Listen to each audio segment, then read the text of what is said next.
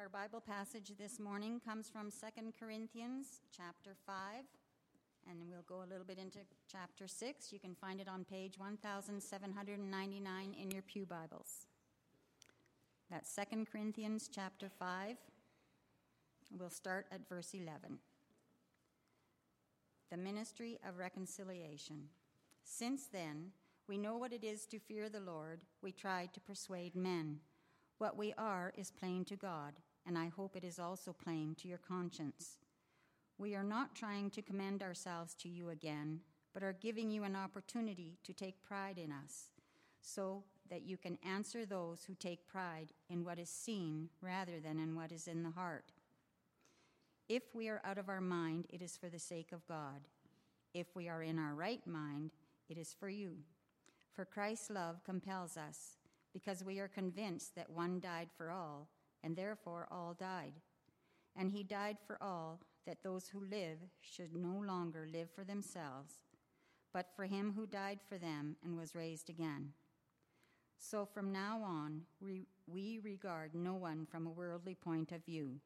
Though we once regarded Christ in this way, we do so no longer. Therefore, if anyone is in Christ, he is a new creation. The old has gone, the new has come. All this is from God, who reconciled us to himself through Christ and gave us the ministry of reconciliation. That God was reconciling the world to himself in Christ, not counting men's sins against them. And he has committed to us the message of reconciliation.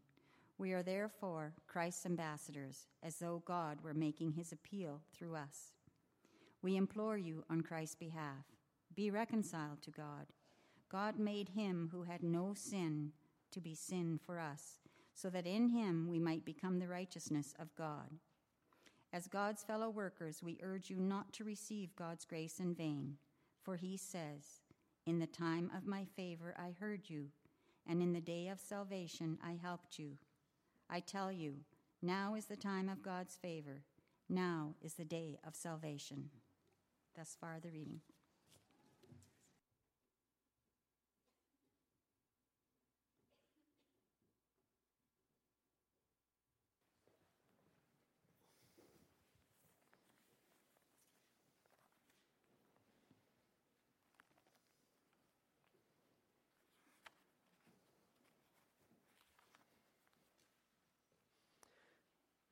Brothers and sisters in the Lord Jesus Christ, today we have installed Pastor Jacob Boer to be the minister of the Word and Sacraments in the Bethel Christian Reformed Church.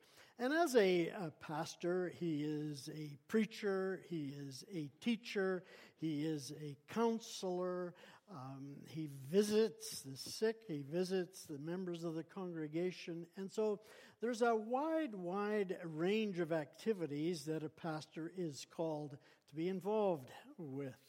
But this morning, I want to kind of single one word, and that is that he is an ambassador. Now, all of us, in a sense, and we're going to see that also, that as a congregation, we are to be ambassadors of Jesus Christ. But I want to single out that Jacob, and we, in terms of the installation, you may have seen that word there also, that he is to be an ambassador. Now, what is an ambassador? And actually, there is kind of a modern day understanding of what ambassadors are, but there's also the understanding of an ambassador during the time that Paul wrote. And those are kind of two different understandings, and I'd like to get at that. First of all, on a modern day experience, what is an ambassador? Well, an ambassador, of course, is the official representative of one country in another country. And so Canada has ambassadors in many countries, but let's just, for argument's sake, Canada has an ambassador to the United States, to Washington, D.C.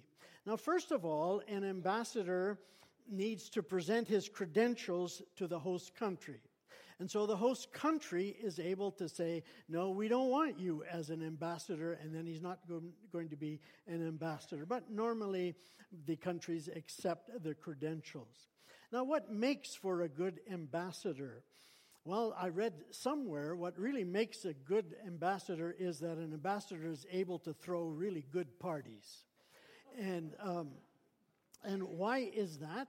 Because you see, as an ambassador, you want to get to know the people in power. You want to get to know the senators. You don't want to get to know the congressmen and women. You want to get to know the Supreme Court justice. You want to get to know the administrative people. And you want to hobnob with them because you want, in this case, the United States to treat you well.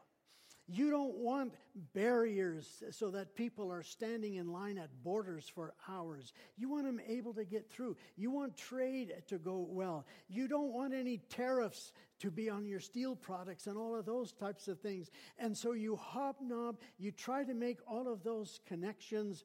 And so therefore, good parties and people want to come, you make those connections. One thing an ambassador should not do, and that is criticize the other country. So if, for example, if the Canadian ambassador would publicly say, you know, United States, your healthcare system stinks. Well, that would not go over well at all. Or if your gun lobbies, if your gun regulations, you should get rid of the NRA, again, that would, maybe there's some truth to that, but that would not go over very well, and the ambassador would not last very long. And so that's a modern day ambassador. Now, does that reflect at all what Jacob is to be here in this congregation? Well, sadly, I think in some ways that's kind of our understanding. Suppose now we consider Jacob to be the ambassador of Jesus Christ, the ambassador of God, the ambassador of his kingdom, and now he's an ambassador to this congregation. First of all, he needs to present his credentials. And that's, in a sense, what we did today. And so there is this kind of understanding that, well, he is here at the behest of this congregation.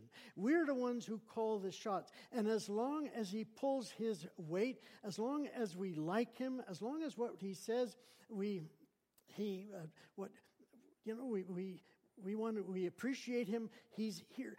But if that would change, if he would criticize us too much, or if we don't like what he says, well, then we have the power to say, well, go take a hike, go somewhere else.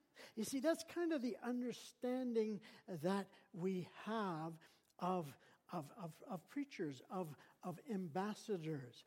You see, we want God to be reconciled to us. We want Pastor Jake to put a nice front for God to us. And if we like what we hear, then, well, we will come to church, we will pay the tithes, and we will support him. But if he doesn't, then things may change. Maybe I'm exaggerating a little bit, but yet that's sometimes the way we look at our pastors. Today is Palm Sunday. Today we remember people acknowledging Hosanna, that he is the King of Kings. He enters into Jerusalem. And the people are euphoric because things are going to happen. Can you imagine a leader like Jesus? If he's fighting with an army and the army gets hungry, all he needs is a couple of 5 loaves and a couple of fish, and he's able to feed 5,000 with food left over. If someone cuts off somebody's ear, he'll pick it up and attach it again, or an arm, or whatever it might be. Even if somebody would be killed, he would be able to take up the person's hand and say, "Come on up, carry on." And the person would be revived. Can you imagine? Can you imagine a leader like that? No wonder they took their clothes off. No wonder they welcomed him with open arms. He was going to comply with their desires, their wishes.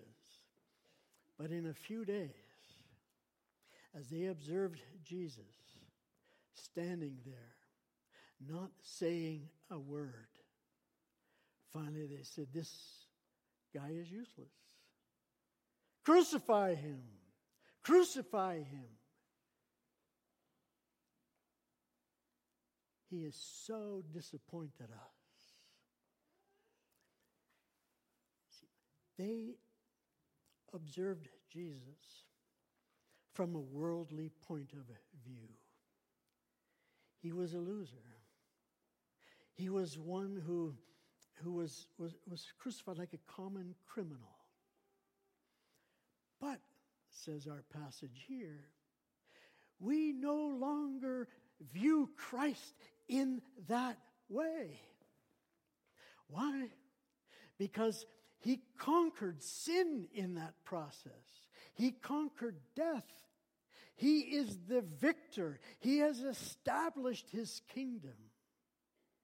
And now we look at Jesus in a whole other viewpoint.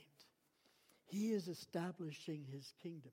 And you see, now in that kingdom, God has established ambassadors.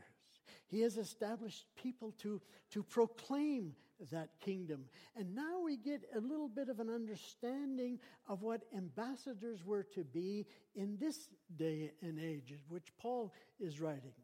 You see, in this day and age, the Romans were they were the superpower.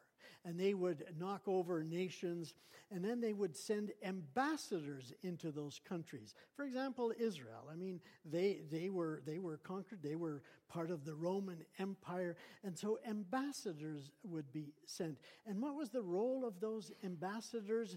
To encourage the people to accept the Roman ways.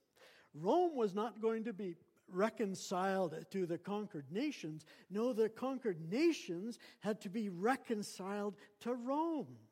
That's the process. Now, of course, there are many nations that wouldn't do that. But ambassadors went to make their appeal. Look, this is Roman law. This is the best law that you could ever have in the world. And so you need to abide by that law. Testify that Caesar is Lord. And Caesar is the one who grants you salvation, grants you life. Caesar is the victorious one. You see, that's what ambassadors were supposed to do. They were. It wasn't a matter of not criticizing or whatever. No, they were to represent Rome to these conquered nations. Now, you see, that's what we have to understand when we say that God sends his ambassadors. No, not on behalf of Rome, of course, because we no longer view Christ from a human point of view. He is the victor. He is the one who is establishing his kingdom. He is the one who is making his whole creation new. Verse 17, you are a new creation. And now as a new creation, you are to be reconciled to God. God not being reconciled to you, but we being reconciled to God. And that is not always easy. Because we have this tendency, like we just saw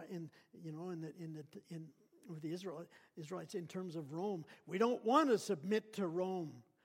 And so also, as we examine my heart, as I examine my heart, I don't always want to submit to Jesus. I don't always want to submit to his kingdom. I want to go to my own way. But therefore, God sends ambassadors and pleads with us.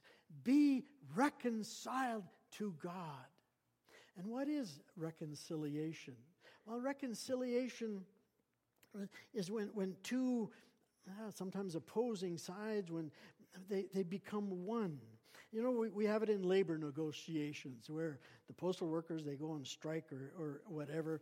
And so the mediators come in and there's reconciliation. But reconciliation is a lot more than just simply accepting accepting a new wage agreement. No, true reconciliation would come when the postal workers would say, there's Canada Post, and I'm proud to be working for that company. When there's a deep appreciation, and where Canada Post is, we want to take care of our workers and support them, then there is true reconciliation.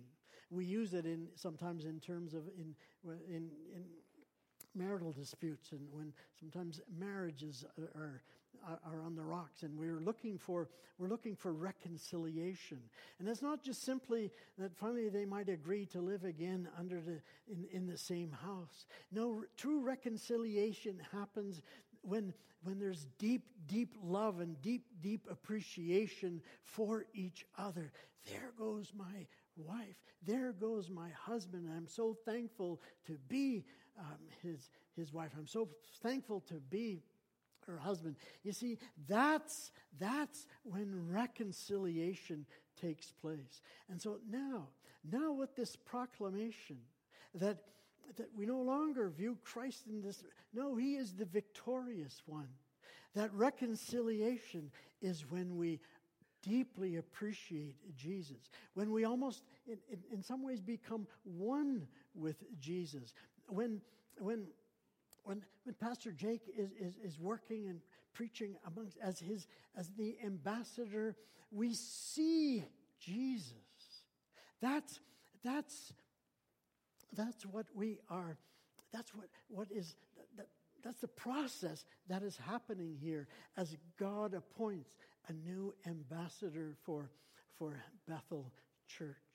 And again, sometimes we don't want to submit, and we see rebelliousness, we see greed, we see infighting, we see all of those things. But we also see when people recognize the kingdom and want to be part of that kingdom, where love grows, where children thrive, and where families thrive. We see snippets of that kingdom. And so this is what God is doing as he establishes his kingdom amongst us. And so it is possible,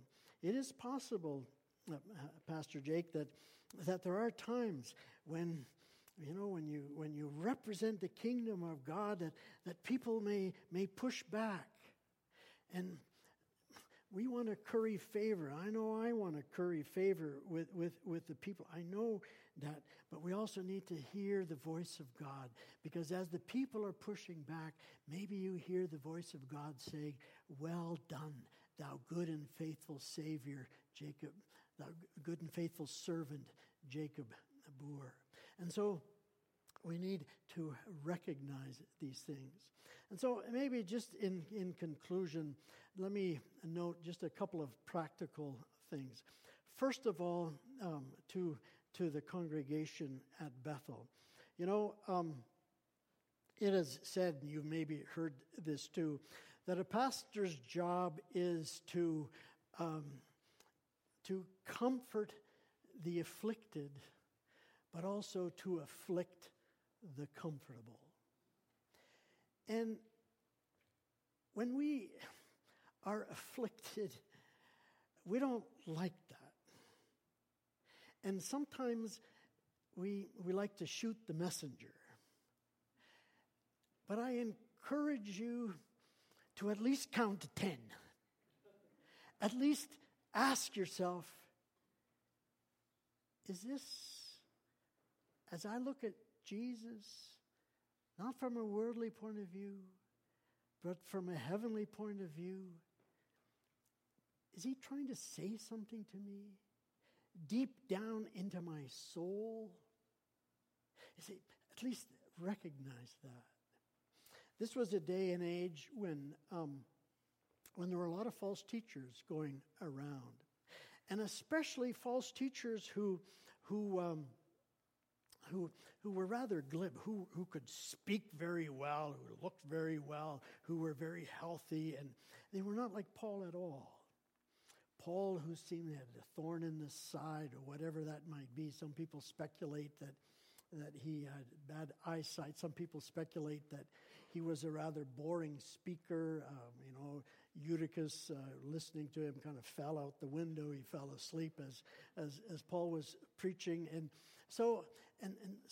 But then, what do we read here in verse 12? Opportunity to take pride in us, so that you can answer those who take pride in what is seen rather than what is in the heart. You see, so many people, they look at what is seen. There is a debonair. There is somebody who's really gifted. We're going to follow him. But look for not to what is seen, but look to what is in the heart. I don't know you very well, Pastor Jake, but I think I know you well enough to have seen a glimpse of your heart. There's a strong, strong desire that people may know Jesus, and that not only within this congregation, but also within the community. And so, please, look to his heart. That he may have the Toronto Maple Leaf flag in his office, but that's not important to him, that you would switch allegiances to the Maple Leaf. But that you do embrace Jesus. That's what is in his heart. That's what he is called as an ambassador to. And so I would hope, Pastor Jake, that you with passion recognize who you are. You are a new creation. You have been called as an ambassador to this country. Yes, in this work, this is your job, and you get a salary and you put food on the table. I realize all of that, but deep down that it is a calling, and that people may see your passion. And may you, as we no longer recognize Jesus as the world did. The world that said, crucify him, he's a loser. No, we don't. We now see him as the winner. We see him as the victor. Don't recognize people in a worldly way. Recognize in the poor. Recognize in the grieving. Recognize in the yearning. Recognize in all peoples the possibilities that of what Christ is able to do in people's lives. I know sometimes I'm guilty of pigeonholing people, and so, this is who they are, and they'll never change. But Christ is able to change us. And so with that faith, to go out and work in the congregation, to work in the community as an ambassador of Jesus Christ. And so he is called to be an ambassador, so that we may be ambassadors, that we may represent Christ and his kingdom. We have been people who have been taught to pray, your kingdom come, your will be done. And so as Pastor Boer equips us from Sunday to Sunday, that we may go out and be these ambassadors. Congregation, let us rejoice in this day, for there is a new ambassador in our midst, so that we also may be ambassadors of Jesus Christ and his kingdom. Amen. We'll sing now together for the glory